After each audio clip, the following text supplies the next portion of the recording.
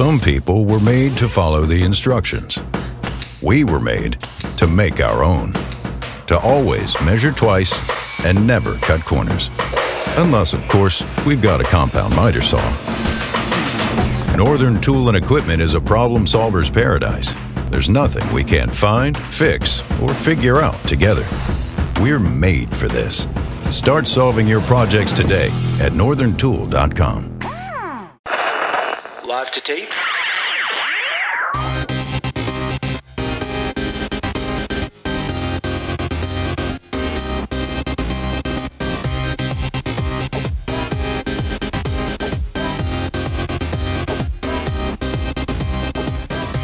Welcome to Millennial Season 2, Episode 13. I'm Andrew.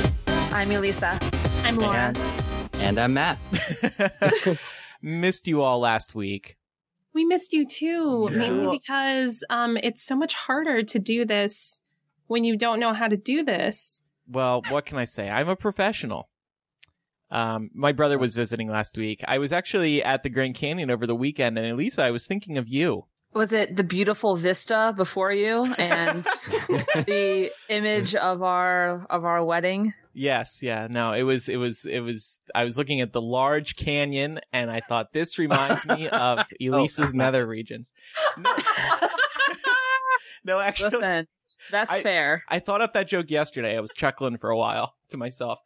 No, no, I was thinking of you because I went into a cafe there at the Grand Canyon. It's a national park, and they had signs everywhere because they are not selling bottled water. So in order to consume water at the Grand Canyon, you have to buy a water bottle, you know, one of those like Algene water bottles, I think they're called, and fill it up yourself at all the refill stations around the canyon. And I was wondering why that was. And it turns out that in February 2012, they decided to pull back all their bottled water because it made up 20% of their overall waste stream. Yeah. And I was thinking about you and Nestle, but being in that cafe, even for a few minutes, people were pissed that they weren't selling bottled water. Oh, fucking get over yourselves. They were like, they sell soda, but they don't sell water. You know what we need to do? You know what all they have to do? Just Photoshop a picture of the Grand Canyon filled to the brim with plastic, and then they'll shut their fucking traps. Did you guys know that some companies actually sell boxed water that you can buy? Because apparently the boxing is much easier to recycle.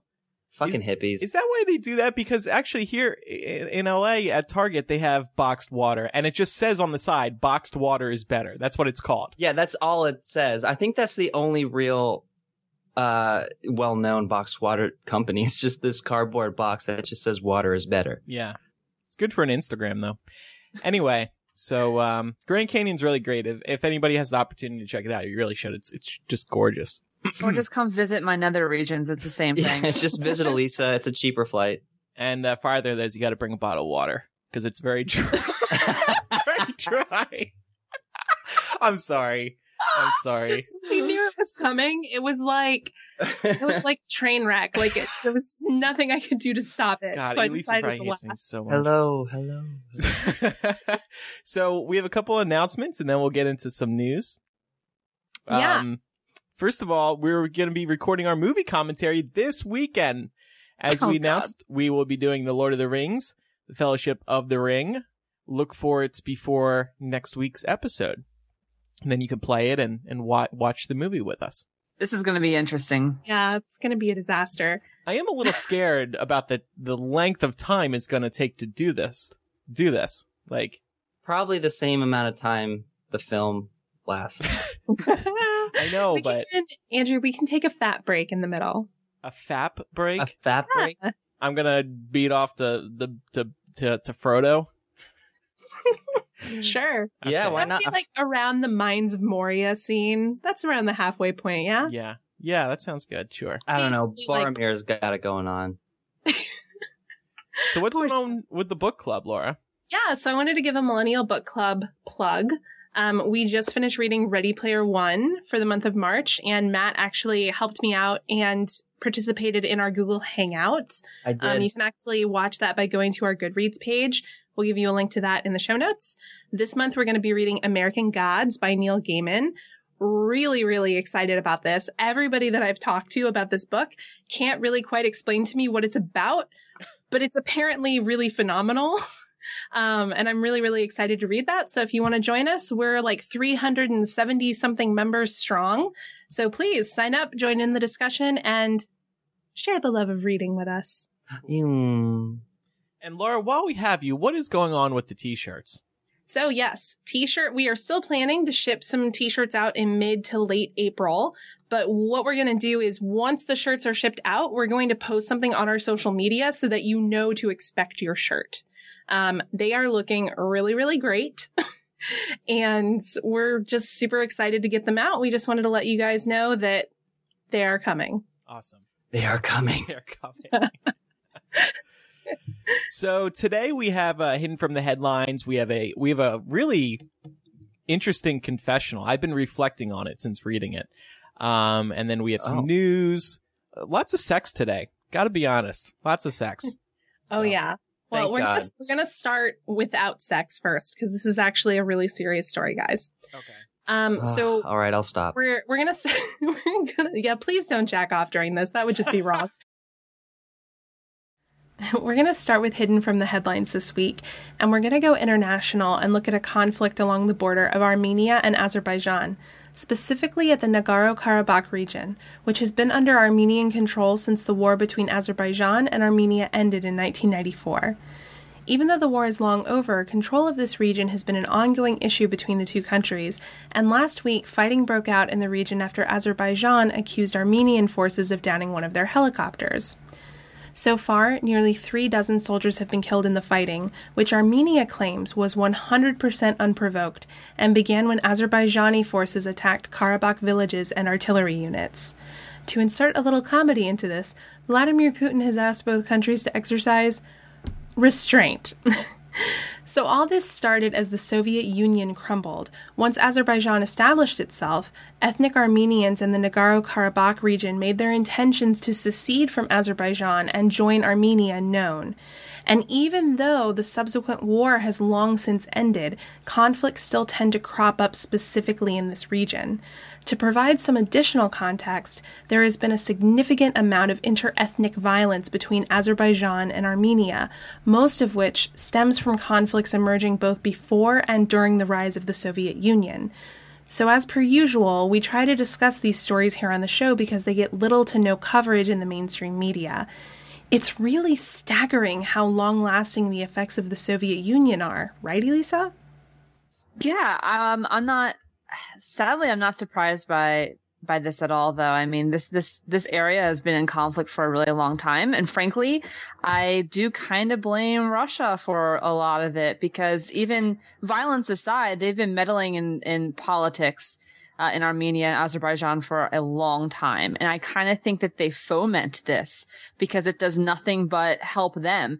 Because where there's a power vacuum, someone has to fill it. And that's what Russia likes to do best. So. Wow, what a dick. I also have to say, and I hate to take this angle because I am so like up to my ears fucking done with this election, but I do have to point out that this conflict has so much, here's everyone's favorite word, take a drink, so much nuance that I really think that we should be terrified at the prospect of a president in office who doesn't understand that and can't grapple with international nuance. So just consider that as you move forward, folks. Or is very blasé about it, who kind of just throws it across, kind of just flicks it with his hand in so many words in the air. It's like, I don't care. Well, Obama made some headlines this week when he called out Trump for having no understanding of the world, which I thought was pretty good. That was badass. I want to echo what Elisa is saying here because there is really a lot of nuance to this story. Obviously, we've got time constraints, so we can't dive to the depths of this, but there is so much tension between various ethnic groups in Armenia and Azerbaijan, predating the Soviet era. So this is a really deep-seated issue with these communities, and it's something that you have to, like, if you don't understand it personally, you still have to be able to approach it and understand just how deep something like that can run in a culture. It's not something that you can look at and say, oh, we're just going to bomb the shit out of them. That'll fix it. No. So just don't. No. Okay. Think about this when you vote, okay? Got it. Hashtag world peace. So let's move on to the confessional now. This is from Anonymous. But while I read this, keep in mind this person is female. She writes, "Hey guys, I'm 21 and I've only ever slept with 2 men. I was in a 6-year relationship with one of them and the other was a one-night stand when I was 17. I just got out of the 6-year relationship a few months ago and have decided I'm not looking for anything serious and just want to have a good time at this point in my life." I love it. Recently, I've been partying with my coworker and went on one date with him about a month ago. Last week, we were having a kickback at his place and ended up making out. I wanted to go further, but he told me he was a virgin. He's 24, by the way. And I didn't want to take that special moment from him while he was really drunk, so we stopped. My dilemma is that I feel honored he wants me to take his V card, but I don't want him to regret it. Shouldn't he save it for someone special? I straight up told him that I'm down for a fuck buddy deal, but I'm not looking for a boyfriend. He said he didn't care and just wanted to get it over with already. But what if he's just saying that? I'm really torn because I don't want to hurt his feelings. He has pretty low self-esteem already, and if I tell him he should save it for someone special, it might make him feel worse, right? But if I sleep with him, he might regret it later. And what if he gets super clingy? Last night after we made out, he was being clingy and kept trying to be near me and hold my hand. What's going to happen if we have sex? What if he wants to cuddle and I just want to go home? He's a very sweet guy and I don't want to hurt him. Wow. You know, I would say the only person in this situation that you can control is yourself. And you can't control what he's going to do if you do have sex with him or if you don't have sex with him. But I will observe that it sounds like you're uncomfortable with it because of the prospect of him getting clingy. So if you're not comfortable with going through with it because of what he's going to do, then you should listen to your gut on that one, honestly. Oh, man. Preach. I completely agree. I think that I completely agree. I mean, Laura just stole the words from my mouth. I would also say 2 other quick things. Number 1, good on you for not going through with it while he was drunk. That was legit and very honorable. Number 2, first of all, as someone, I also did not lose my virginity until I was 24. I was on the older end of that spectrum. And I don't regret waiting necessarily, but I can tell you, you definitely just want to fucking get it over with. I would take it at face value, but keep in mind that, yes, Laura is 100% right. You should do what you think is best for yourself. If you want to do it, that's great. And if not, then listen to your gut. But he is an adult. You don't have to be worrying so much about him or his feelings in this context because you've been very upfront about it. If he's telling you he just wants to get it over with, I think that, you know, it's okay to take an adult at their word. And if he has trouble with reconciling that after the fact, that's not on you. You were upfront. So long as you're honest upfront, then that's all you can do. Yeah, I agree. I think the whole the V card thing is very subjective to each individual person. I think I agree with everyone else here when I just really wanted to get it over with. And I just really wanted to have sex at the time. So it just so happened it would be my first time. I think there's a good point here about definitely not doing it while you or him are drinking. But I also wonder, and I wanted to ask you guys, if it matter, if your first time, if the person you have sex with for your first time matters, because we do hear this a lot. Yeah. Like, I'm really, yeah. You want to make sure it's the right person. Me personally, I don't care looking back who was my first. And like, I didn't really care at the time either. I don't think I knew the guy's name. Okay. I'm 100% being real with you guys.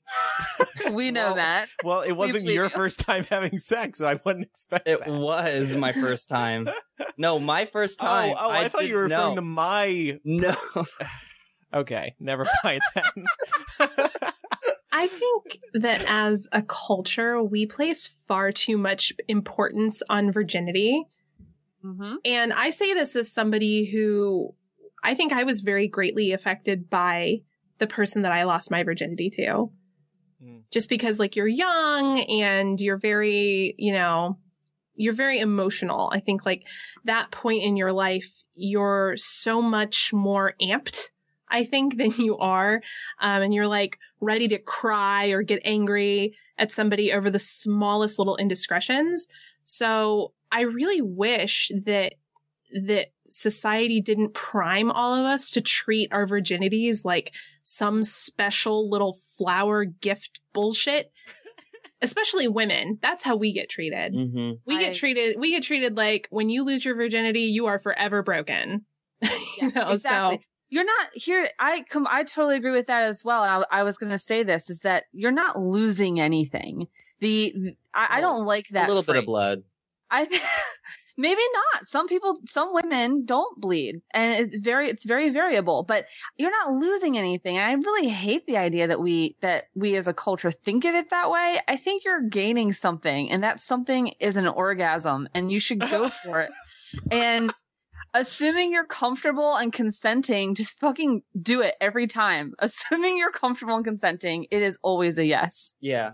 Well, Anonymous, it sounds like you made the right decision holding off. I could talk about that forever. I could too. This is an interesting topic. Mm-hmm.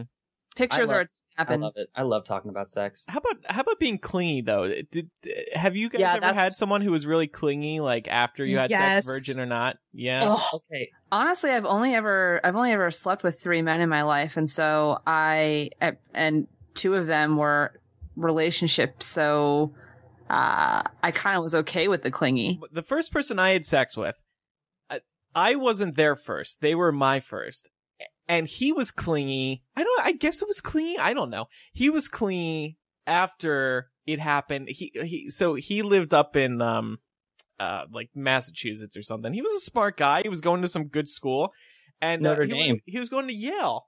And, yeah, Notre Dame. It was Emerson. No, I love how I know He was going to Yale.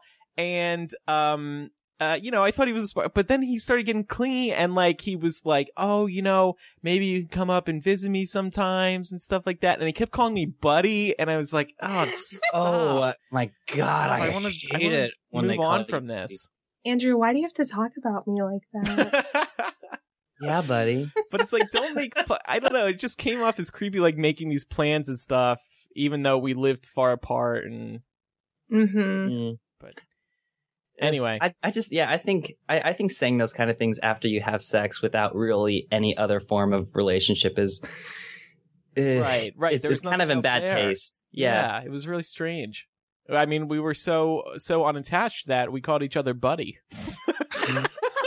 Oh, that's just so cringy.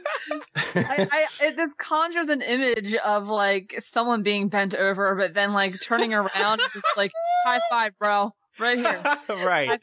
Yeah, mask for mask. Mike, my boyfriend, called me buddy a few weeks ago. I stopped what I was doing and turned to him and I was like, what the fuck? Don't ever call me buddy again. Yeah. Yeah. And then he cried. No, I'm kidding. I don't think you are. I think we're just gauging our reaction. Oh, no, he totally didn't. It was totally a joke. Wink. Mm-hmm. Okay, let's move on to some news. All right. So to begin the news this week, John Cox, a wealthy Republican, wants to require unprecedented transparency in California by forcing state politicians to plaster their suits and dresses with logos of their top 10 donors. And voters fed up with these politicians may actually get the chance to vote on the idea in November. The unusual dress code is offered in a proposed ballot initiative that backers say likely will be cleared for signature collection within the next week or two. Then approximately 350,000+ valid signatures will have to be submitted for the spot on the ballot. Cox is seeking the endorsements of both Trump and Bernie Sanders, both of whom have rallied passionate supporters in part by denouncing their rivals as indentured servants to corporations and other wealthy donors. He says Sanders and Trump are doing a decent job calling attention to the problem, but I'm sick and tired of people calling attention to the problem and doing nothing about it. Now, this would actually raise some fascinating issues. Politicians could challenge the law as applied in how the determination is made of the top donors when most money may come from individuals. For example, lobbyists, they often donate as individuals rather than representatives of their companies or clients. So there could also be some challenges over the vagueness of terminology and standard as well as due process elements in the enforcement of the law. And Cox, despite his wealth, is not personally interested in becoming a politician. He says, I'm not Donald Trump and I haven't bought politicians. I don't believe in crony capitalism. So I kind of like this guy. I like Cox. I like him too. I mean, I think in general, it's indicative of an important issue. I like the idea of politicians kind of wearing, like race. Yeah. Like the same kind of uniforms that like race car drivers wear, where it's exactly. like their fake, their fucking logo, like Coca-Cola, but really more like, ExxonMobil. And I like that. Here's the problem though, is in seriousness, is that most money in politics is not clear and is dark money. It's going through super PACs. And so you would never have any idea about that. This wouldn't solve that because super PACs are technically not involved with the campaign at all. They're technically not allowed to be involved with the politician. Mm-hmm. They just do their own thing. And anybody can donate inordinate amounts to the super PAC. But the super PAC obviously is still in favor of the candidate. So that's where most of the money in politics is. And right. So I'm not, Yeah. See, when I read this story, what I assume is that when they say donors, I would just assume as sponsors, because that's how race car drivers in NASCAR have their sponsors on their uniforms. Right. So, but what you're saying though is that super PACs not necessarily connects with one, big company or name. Well, exactly. So right. What I'm saying is that there's two different issues here. There's a campaign which gets money. And the campaign can have logos all over their stuff, right? Mm-hmm. But then there's super PACs who get money. And most money comes through super PACs. And super PACs are not technically related to the campaign. And so a politician could say, all right, we're only going to take money from like Greenpeace and Mother Teresa. And then all like the logos on his suit will always be Greenpeace and Mother Teresa. And so it doesn't look bad. But meanwhile, what you don't see is the super PAC money and where all that's coming from. Mm-hmm. I find it really interesting that this gentleman, Cox, lists Donald Trump as one of the people that he looks up to with this. And I think it's going to be really a lot more interesting when we get a lot more names off of this list of people in the Panama Papers leak that we'll be talking about in After Dark today. But if Donald Trump comes up there, I wonder how this gentleman would react to that. I think this gentleman really could not give a shit regardless, because he's asking both Trump and Sanders. I think that he's really trying to get their endorsement because both of them are very, very well known right now. They're very ahead in the spotlight, and they both do kind of have a similar attitude towards what he is trying to accomplish. I think this is cool, but is this going to go anywhere? Like, could this actually happen? It seems like this would get blocked when these politicians see it coming and are like, oh, hell no, I'm not making it clear who supports me. And this also kind of reminds me of a guy on Twitter, some reporter, I can't remember, a few months ago when everybody was tweeting their thoughts and prayers for San Bernardino, that shooting. He would retweet each of these politicians and then reveal the amount of money they were getting from the NRA. In other words, suggesting that these politicians were just tweeting thoughts and prayers and moving on because the gun lobby is holding a gun to their head, so to speak, to, not bring guns into the debate. So yeah. Well, and Matt kind of alluded to this as well when he let us into the story, but also the idea that most people, when they make contributions to a campaign, they do it as themselves and not as representatives of whatever sector they work in. So this has been something that kind of blew up last week between Hillary Clinton and Bernie Sanders. There was video of Hillary Clinton yelling at, I think it was Greenpeace. She was a Greenpeace activist, saying that according to the Sanders campaign, she's taken all of this money from the oil companies, when in fact a lot of her contributions have actually come from lobbyists who lobby on behalf of oil companies, but also on behalf of a number of other interests. So It's not really the same thing. And I'm not stating that I'm not trying to defend her. It's not really about that. It's more about, how do you define it? Yeah, exactly. Like, how do you, yeah, exactly. You can't associate what one person does based off of some of the companies that they do work for. I mean, yes, but you don't say that particular person is the company, that so-and-so oil company is contributing to this candidate because one of the people that work for them gave them money. Right. So for an example, I, Laura T., have made personal contributions to the Clinton campaign. Does that then mean that Millennial is a supporter of the Clinton campaign? No, but people would say you're biased AF. Well, that's right. Fine. They can say that about me, but could somebody really go then to any politician, not just Hillary Clinton, but any politician, and be like, one of the hosts of Millennial contributed to your campaign, therefore they are in your corner? No. Mm-hmm. Okay, that's fair. I see your point. You're just too scared to argue with her, aren't you? No. I do agree. I'm used to it. I get it. Fine. All right. Are we ready to move on to the next story? Sure. Mm-hmm. I think this is just going to dovetail beautifully. This is a clusterfuck 2016 story. So some of you might remember us talking about Ted the Rat Fucker Cruz on last week's show, who is facing allegations of having had several affairs, some of them with prostitutes. Well, this shit is really hitting the fan for Teddy and a number of other political elites and professionals. Deborah Palfrey, who ran a service called the DC Madam, which was a call service, a call girl service directed at Washington, D.C.'s elite until it was shut down in 2006, and Ms. Palfrey was arrested. She did sadly commit suicide shortly thereafter, but her lawyer, Blair Sibley, has threatened to release data which would implicate 815 well-known people on the D.C. circuit if the Supreme Court won't hear his case to have a 2007 gag order overturned. This gag order is what prevents him from exposing any of the service's clientele. In addition, Sibley has stated that he stored phone logs and other incriminating information on 4 separate servers, and that the information will automatically be emailed to journalists if he doesn't reset a countdown clock every 72 hours. He said, if I die, disappear, whatever, they'll be out. He also said that the information is pertinent to the 2016 election because, quote, people are currently casting votes in primaries and caucuses. So basically what he's telling us is that a number of people running for office currently could potentially be tied to the DC Madam service.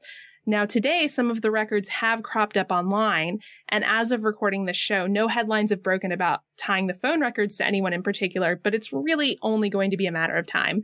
So I wanted to ask you guys, how do you feel about details relating to people's sex lives, details which presumably are not pertinent to a person's ability to effectively do their job? How do you feel about those details being leaked like this? It's tough. I think it should be private, in most cases, but also if you're serving the public, not that necessarily means that the information should be released, but I think people may have the right to know if you're doing something that would be perceived as wrong. I think if it was something illegal that he was doing, then perhaps. But if it's something that is just morally different than myself, but it's it's a very personal thing that this individual does, but not necessarily illegal or pertains to his or her career, then no, I don't think it should be public knowledge. Well, I mean, this is an escort service we're talking about, so they're effectively calling and using prostitutes. Prostitution. Okay. Technically, prostitution is illegal. Technically, yeah. Not even technically, it just is. No, technically, I don't know. I have but then there's escorts, and then there's that gray area with escort services. Yeah. Is there really any gray area? I don't know. I don't know. Raging fucking red and in your face. Here's the thing is I do believe that this should be private information. The only ones who should really have any right to give a shit about this are the spouses and the families.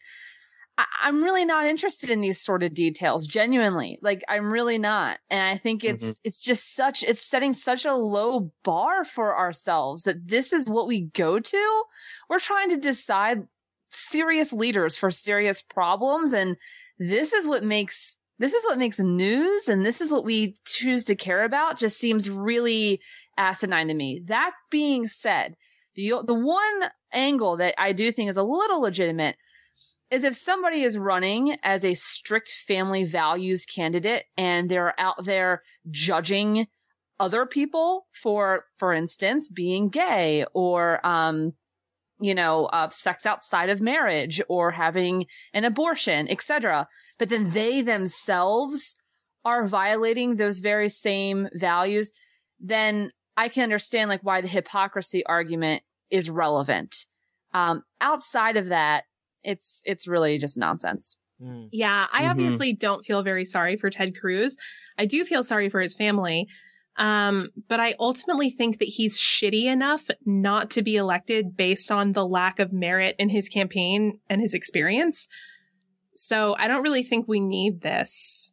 But we are going to talk a little bit more about it in After Dark. We're going to talk about the ethics of leaking personal information related to elected officials and when it's okay and when it's not. And we're also going to be using that as a way of dovetailing into our discussion about the Panama Papers. So stay tuned for that. By the way, I love that Sibley has this 72-hour countdown clock that they have to keep resetting to keep the stuff from being sent to the journalists. Smart. Yes. It's pretty amazing. It is. No, because he came out and he literally thinks people are going to try and kill him over this. And I don't think he's wrong. I don't think he's wrong either. I watch House of Cards. So that was my thing. When I saw this, when I was planning for this, I was like, holy shit, we live in House of Cards. Yeah. That's what's going on. Mm-hmm. Yeah, I remember you texted that to me and you were like, Elisa, House of Cards is real. And it's happening in your backyard. Real. Trump must love this, though, right? Because of all these stories came out about these politicians, potentially Cruz, I guess. That would be pretty disastrous. Yeah. Oh, for sure. Oh, yeah. Absolutely. Cruz is shitting his pants. Let's be clear. Yeah, he is. Multiple reasons. I mean, there's just an anal aneurysm going all over the place in the Cruz campaign. Not only does he have this breathing down his neck, but fucking Kasich won't drop out. So he's splitting the vote. Cruz looks like he's about to blow a casket. Every time he's on television, I sit there with popcorn and just watch contently. It's amazing. Anyway. Let's move on to something else. So no, the Supreme Court actually made a unanimous decision this week, and it's pertaining to voter laws and gerrymandering. But I want to explain the background before I explain the decision because it's a little confusing.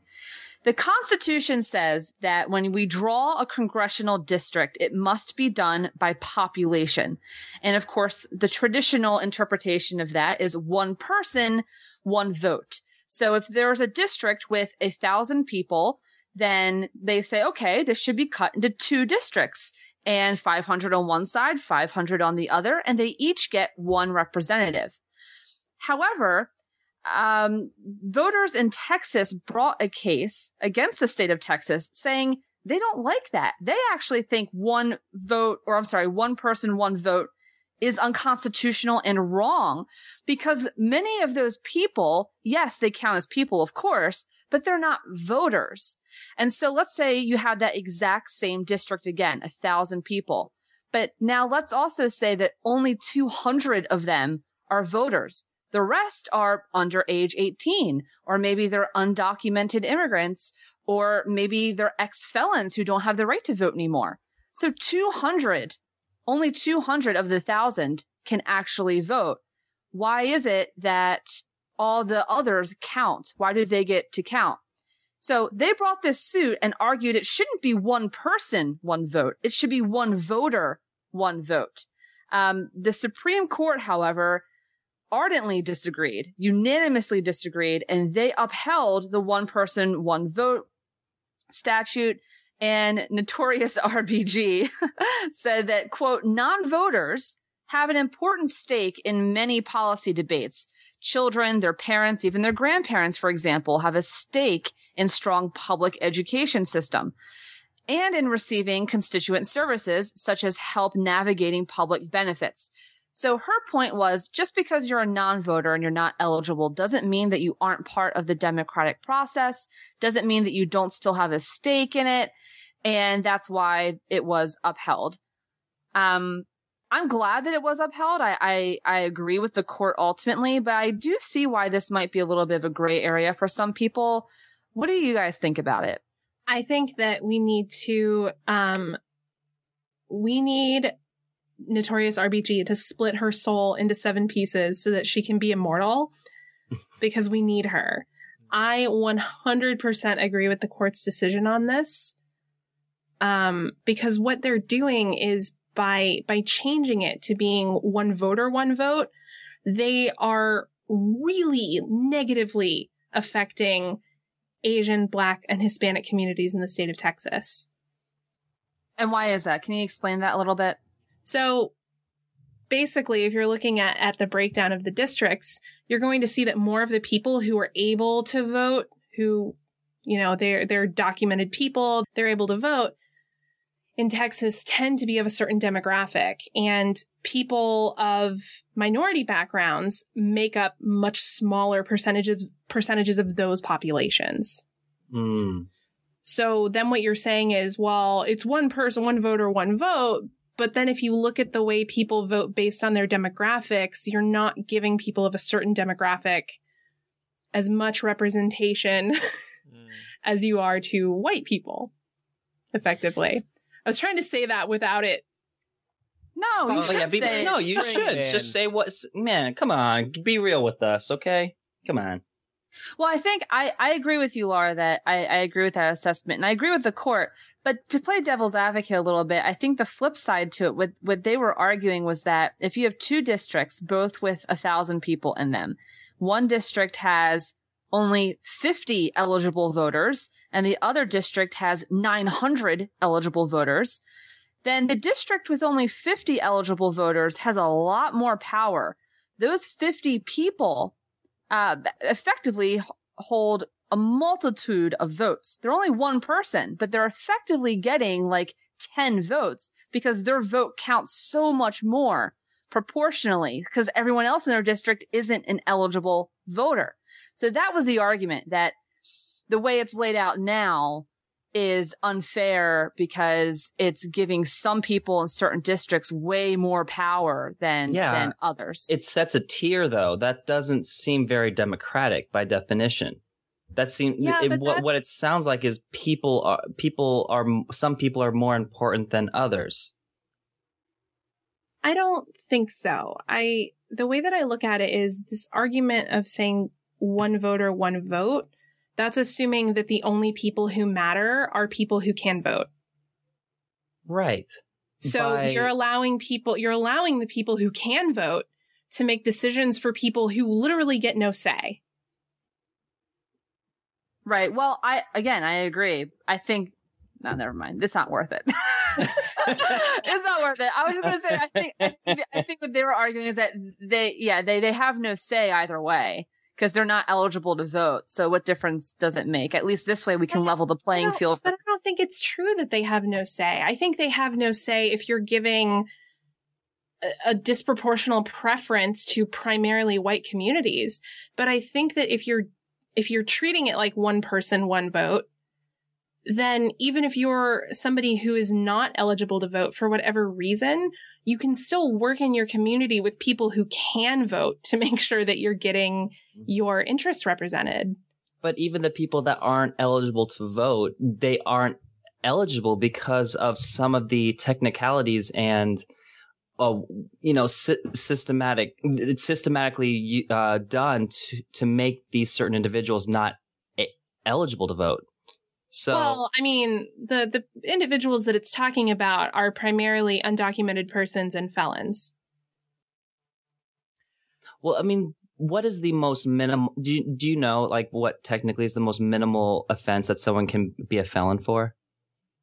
Oh, I mean, you can be a felon, depending on the state that you're in, you can be a felon for marijuana possession. Yeah, and then you can't vote. Like, that's ridiculous. That is absolutely ridiculous. But I think that the main population of people that this seemed to have been targeting were undocumented persons, primarily living in South Texas.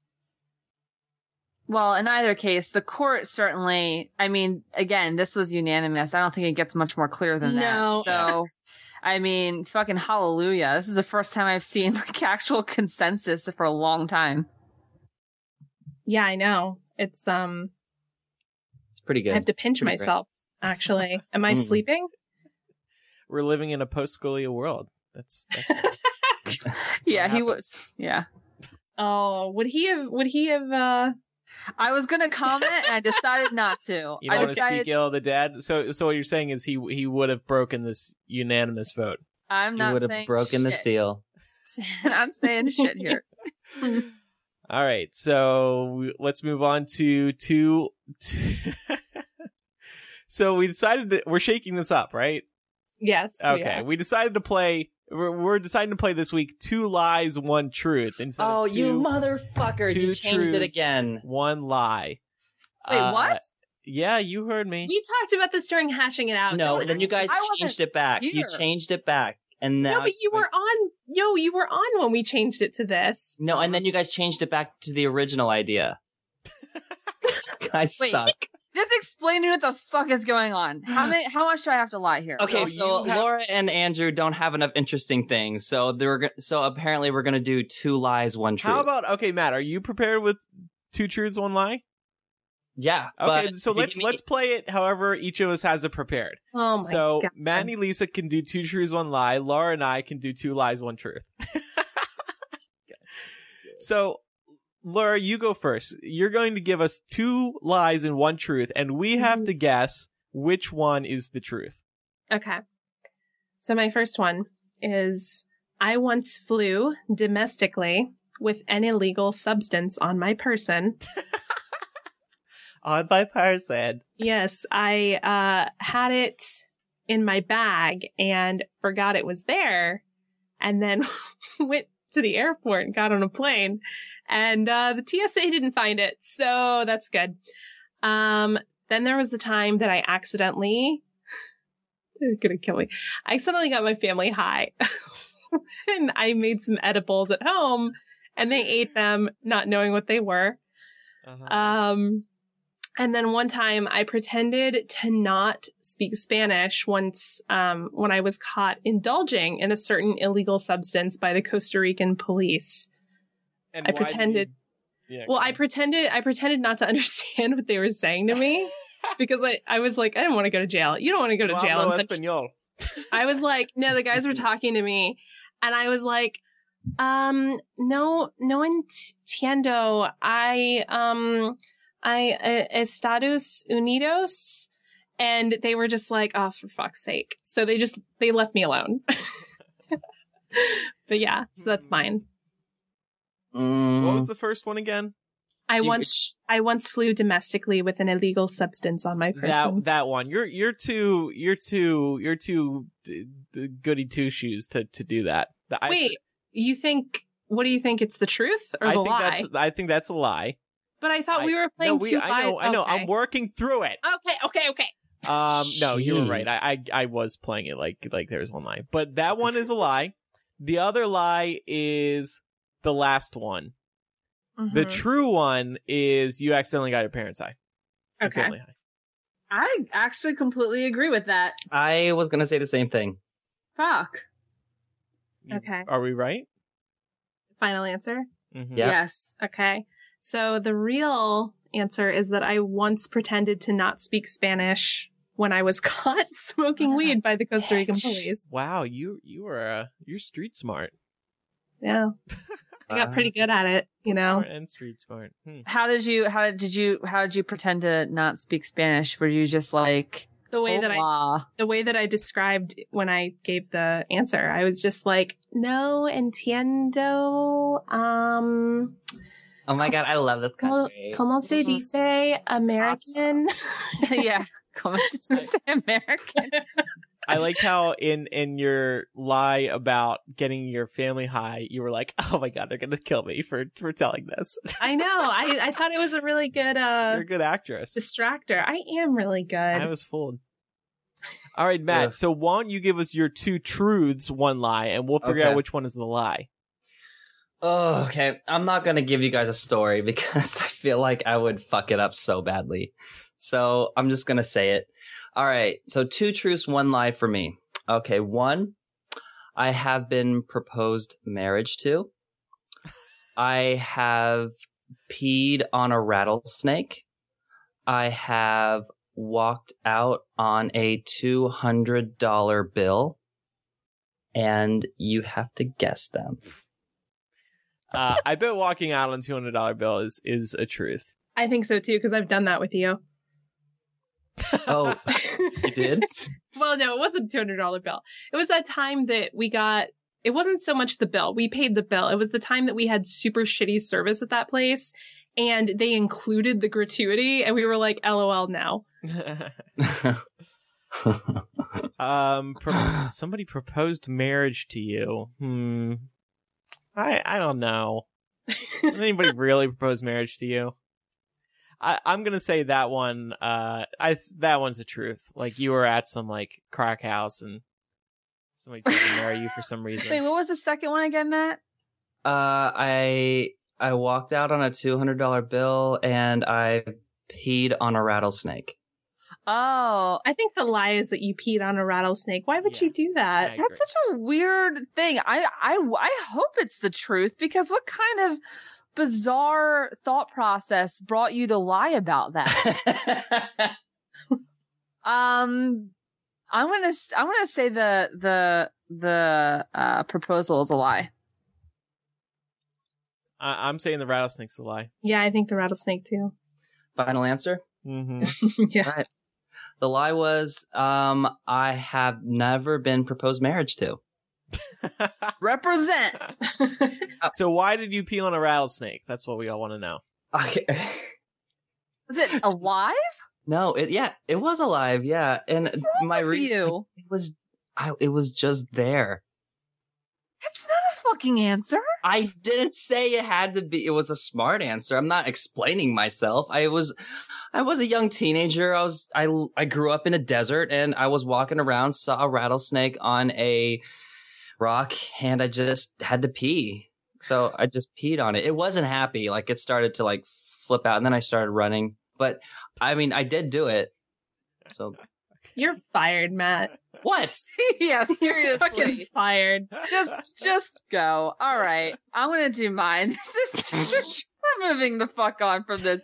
This is also 2 truths, 1 lie. So 1, when I was a sophomore in high school, I walked in on my gym teacher masturbating in the locker room. Oh, and God. I was so shocked and didn't know. First I didn't know what was happening, but then didn't know what to say. So I tried to say, I'm sorry. It's okay. But as I'm backing out, I like stumble over my words and it comes out, it's gay. And we never spoke of it again. Number 2, when I got my very first period, I was, for some reason, so embarrassed. I didn't tell anybody about it for 3 months. So to keep it a secret, I couldn't buy pads or tampons myself, and I didn't want to ask my mom because I wanted to keep it a secret for some reason. So I made my own makeshift pads with just balling up toilet paper for my first 3 periods, and it was very uncomfortable. Number 3, in college, I lied to my professor about forgetting an essay in my dorm. I told him I just had to shoot back and get it really fast. I ran back to my dorm and I wrote the entire 3-page essay in exactly 12 minutes, printed it out, ran back and handed it in. He never knew. Which one is the lie? I pray it's the toilet paper one. I think the essay is a lie. I think the essay too. That seems below you to do that. Well, no, it doesn't. Not at all. I just don't think she did it. I just don't think she's capable of it. No, she is. I just don't think I don't think she's bothered. Put it that way. That's final answers? Okay. The lie was actually the very first one about the gym teacher. Oh, I was so hoping that would be true. I was hoping it was true. I wanted to hear more about it. That'd be it's gay. It's gay. That'd be like the start of a porno. That's why she's saying it's gay. It's gay. It's a gay porno.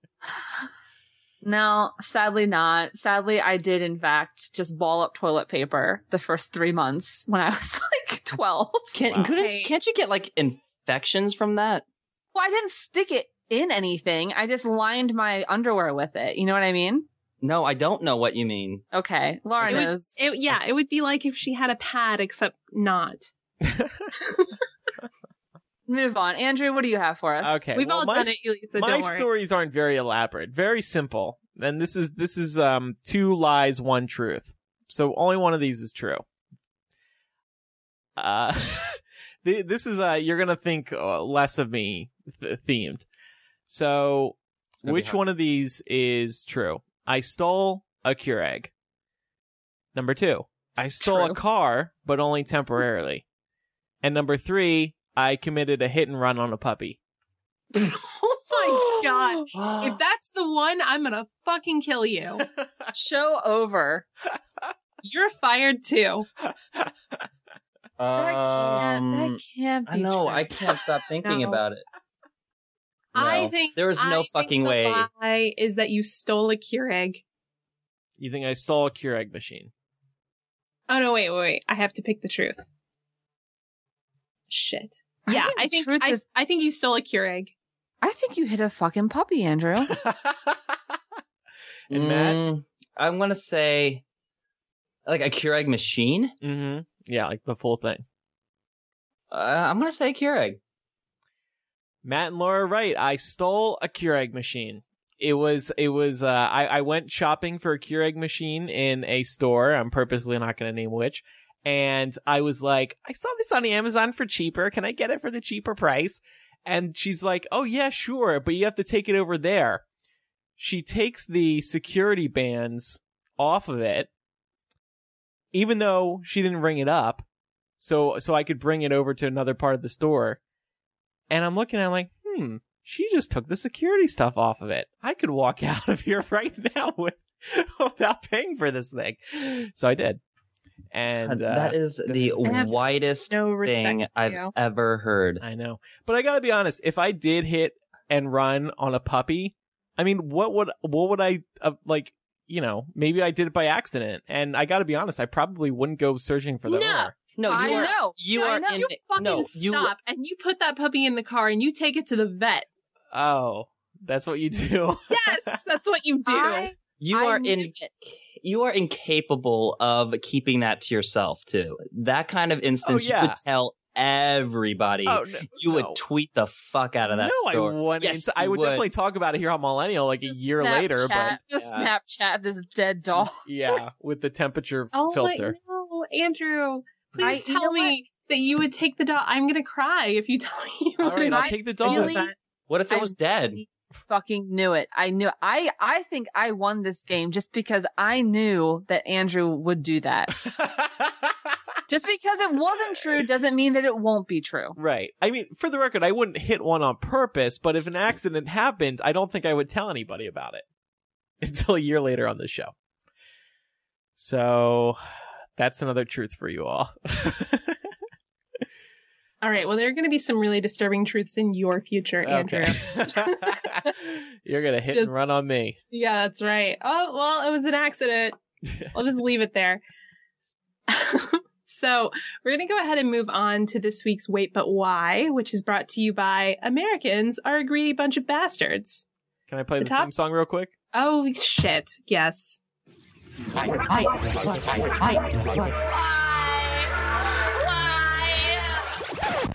I only remembered that because as soon as you said "wait, but why," I just heard the wailing in my head. Yeah, well, I got so accustomed to you not playing this as segment intros that I just went without you. Wow, fuck you.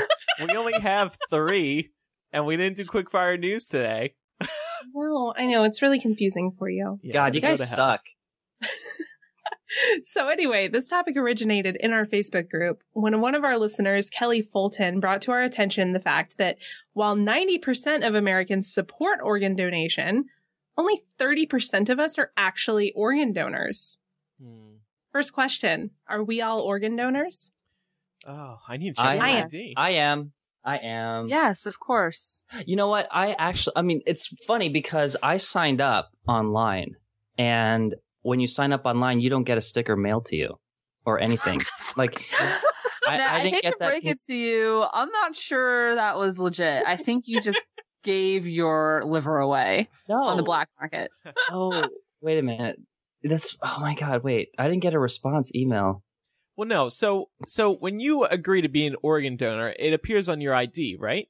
Correct. Okay. Yeah, if you get it done on the, but no, I'm telling you, like I did it on the DMV website, and if you do it online, you don't need to get a sticker because it's in the system.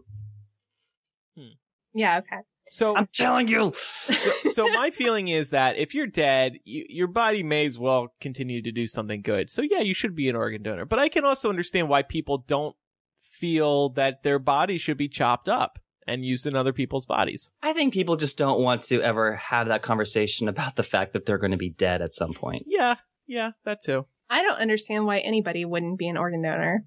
Because honestly, you don't want your body chopped up. No, what are you doing with it? You want they're not chopping your body up. They're not. It's not like fucking Frankenstein's workshop in there. They're not piecing together a bunch of new people out of parts of other dead people. Like.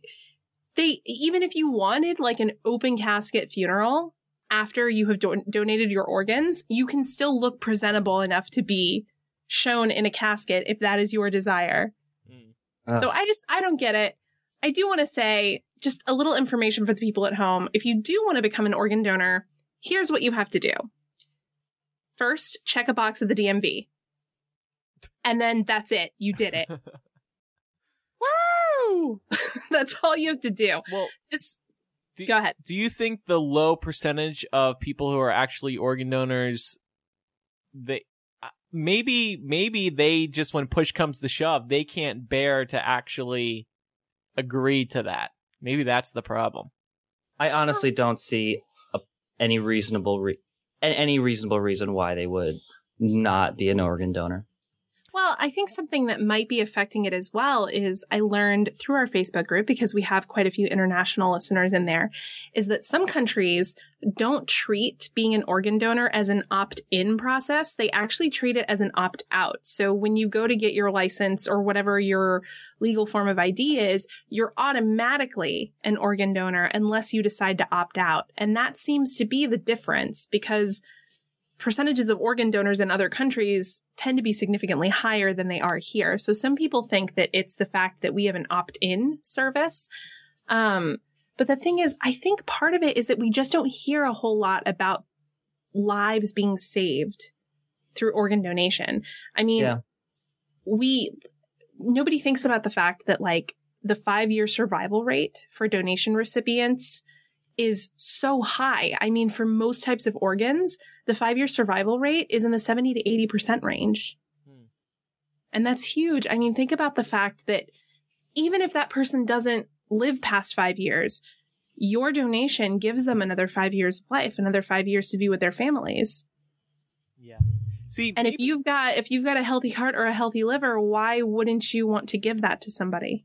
Maybe there's just a lack of awareness about the process and the positive effects it has on other people.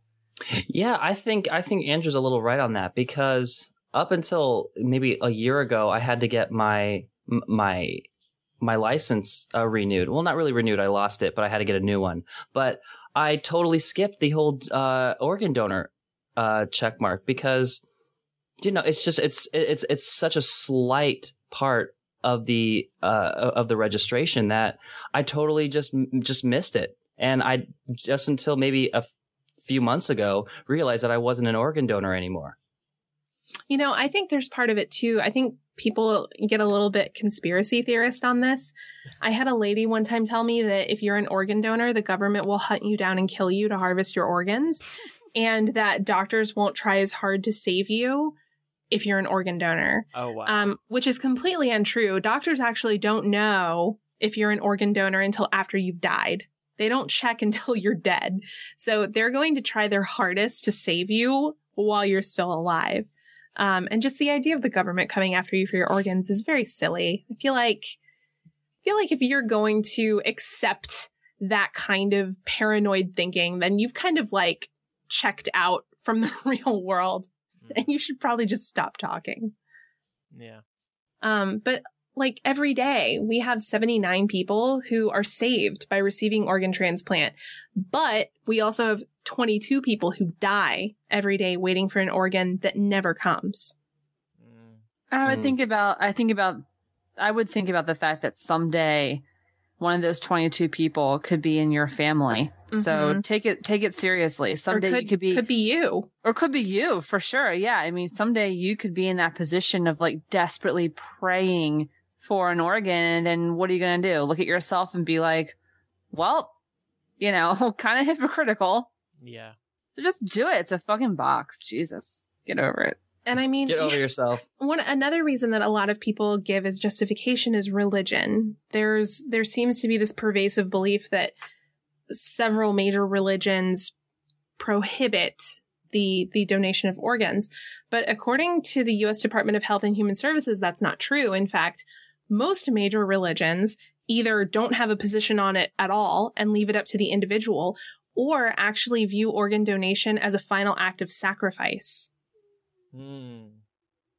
So see? I wanted to say that because I figured somebody was gonna come out of this and be like, yeah, but some people can't because of their religions. You're so well. Then ignorant. That's fucking lame. Then that's stupid.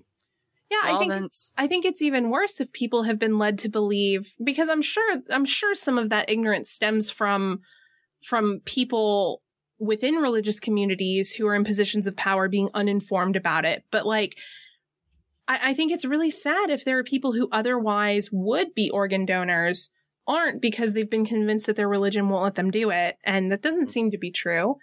It's really sad. It is especially when you know someone who's actually on a donor list waiting for a donor, but it takes so long because the pool of the list of donors are just so small.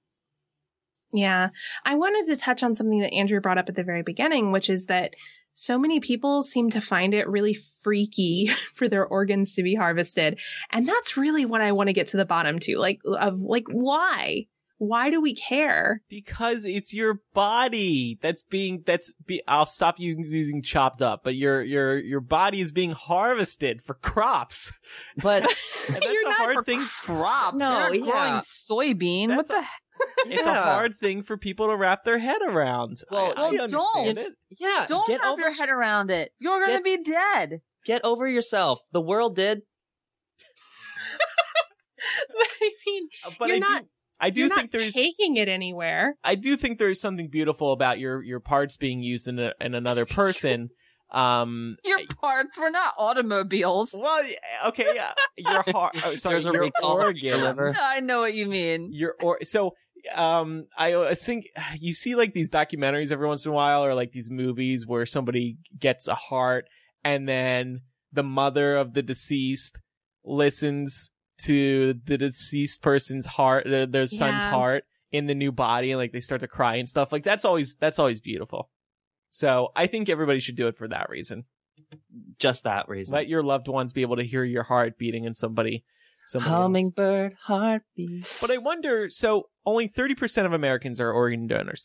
Mm-hmm. How much higher would this percentage have to be for 0 people to die every day waiting for an organ? It seems like it would only have to, double maybe to like 60%? Well, that would certainly be helpful. I mean, I don't think that anybody would be turning their nose at those kinds of numbers. But I mean, just imagine if we had a 90% rate of people signed up as organ donors. This number would be really small, if not 0. Yeah. I think also you want to specify that like 90% of people who are eligible to donate their organs. Well, what do you mean by eligible? Well, there's people who who don't have a very healthy system. So here's the thing though about that. A lot of people actually think, well, I've been sick or I've abused my body, therefore I can't be an organ donor. You actually shouldn't make that call because we are not medical professionals. So as non-medical professionals, we have no idea what's usable and what's not, particularly in people who have done damage to some of their other bodily organs. Things like the corneas are still usable. Right. So I think everybody should sign up because there could be something of yours that can be used to save a life. And if you're dead, if you're dead, it doesn't matter either way. It's very much like the Red Cross. They're not just going to take some blood and then not test it before they put it in somebody. Yeah. You mean like a dick. Or a gay person. It's gay. But yeah, long story short, if you are not already an organ donor in the United States, it's very easy for you to become one. Contact your DMV and find out how you can register. If your license is not up for renewal soon, there's usually a separate process. And apparently they don't always send you a sticker. So. Well, that was They don't. Thank you. They don't. Maybe our next round of stickers should say I'm a donor, an organ donor as a subtitle. Oh, man. God, that's really sad. Are you vaccinated? We'll actually do it just so they can get a fucking Laura, sticker. when are you sending me my millennial stickers? I wanted to leave them on the Grand Canyon. Well, when I can send your shirts. Oh, okay. I'm not paying to send you 2 packages. Oh, but I'm going to put them in cool places. Well, you'll go back there soon, I'm sure. Yeah, you're there, sure. like, you're all over the place, Andrew. It's true. Okay, so to wrap up today's show, I just want to remind everybody that it is that time of the month. It is time for bring out the toilet paper. $2 patrons to receive access to this week's After Dark and Hashing It Out. The first week of every month, the people pledging $2 receive those 2 pieces of bonus content. So, thank you everybody for supporting us, no matter what level you're supporting at. Here's a clip from today's episode of After Dark. Now, I will say this, however, that what really got Clinton into trouble was perjury, was him lying. Yeah. I mean, technically, let's be clear that they were going to hang him to the cross for Lewinsky, but from a legal standpoint, what got him in trouble was perjury. But Lewinsky, no, I like, why? Is there anyone serious that thinks that was legit? Well, I think Newt Gingrich thinks that he's pretty serious. Oh, Jesus. But the reason that I ask is, of course, because a lot of people still point to the Monica Lewinsky incident as being indicative of the fact that Bill Clinton was not a trustworthy person. And one quick reminder, now that we are doing our movie commentary, we are looking to our next milestone, and that one, once we reach that one episode of After Dark will be streamed live on Google Hangout each month. And listeners will be able to tune in and participate in our conversation. So that'll be fun, doing a little live show every month. And we're only I don't know how I feel about this. Why? Do you need, because you're going to be on cam? Well, I just feel like we usually record at least 1 episode a month in the nude, and now we're not going to be able to. Oh no, why not? I didn't even think about that. Why not? Like, I'm still going naked, but I just don't like, because I'm picking my feet all the time when I'm recording. Oh, well. I've seen you do offering that. People a lot to look forward to. Oh, God. Let's end this now. We're about $250 away from hitting that milestone. So thank you, everybody, for your support, and we hope you're enjoying all of our bonus features. Don't forget to follow us on Twitter, twitter.com/millennialshow and facebook.com/millennialshow. And of course, our website is millennialshow.com. Our outro music today. What is our outro song? I think you should just play it, but this is for you, Andrew. It's for me. Okay. It's for you. Great. Thanks, Goodbye. everybody, for listening. I'm Andrew. I'm Elisa. I'm Laura. And I'm Matt. Goodbye. Who let the dogs out? Who let the dogs out? Who let the dogs out? Who let the dogs out? Who let the dogs out? But the party was nice, the party was... You always have such fun suggestions. I try. I searched Spotify for organ donor. I couldn't find anything. I did that first, too. Fuck you, Spotify.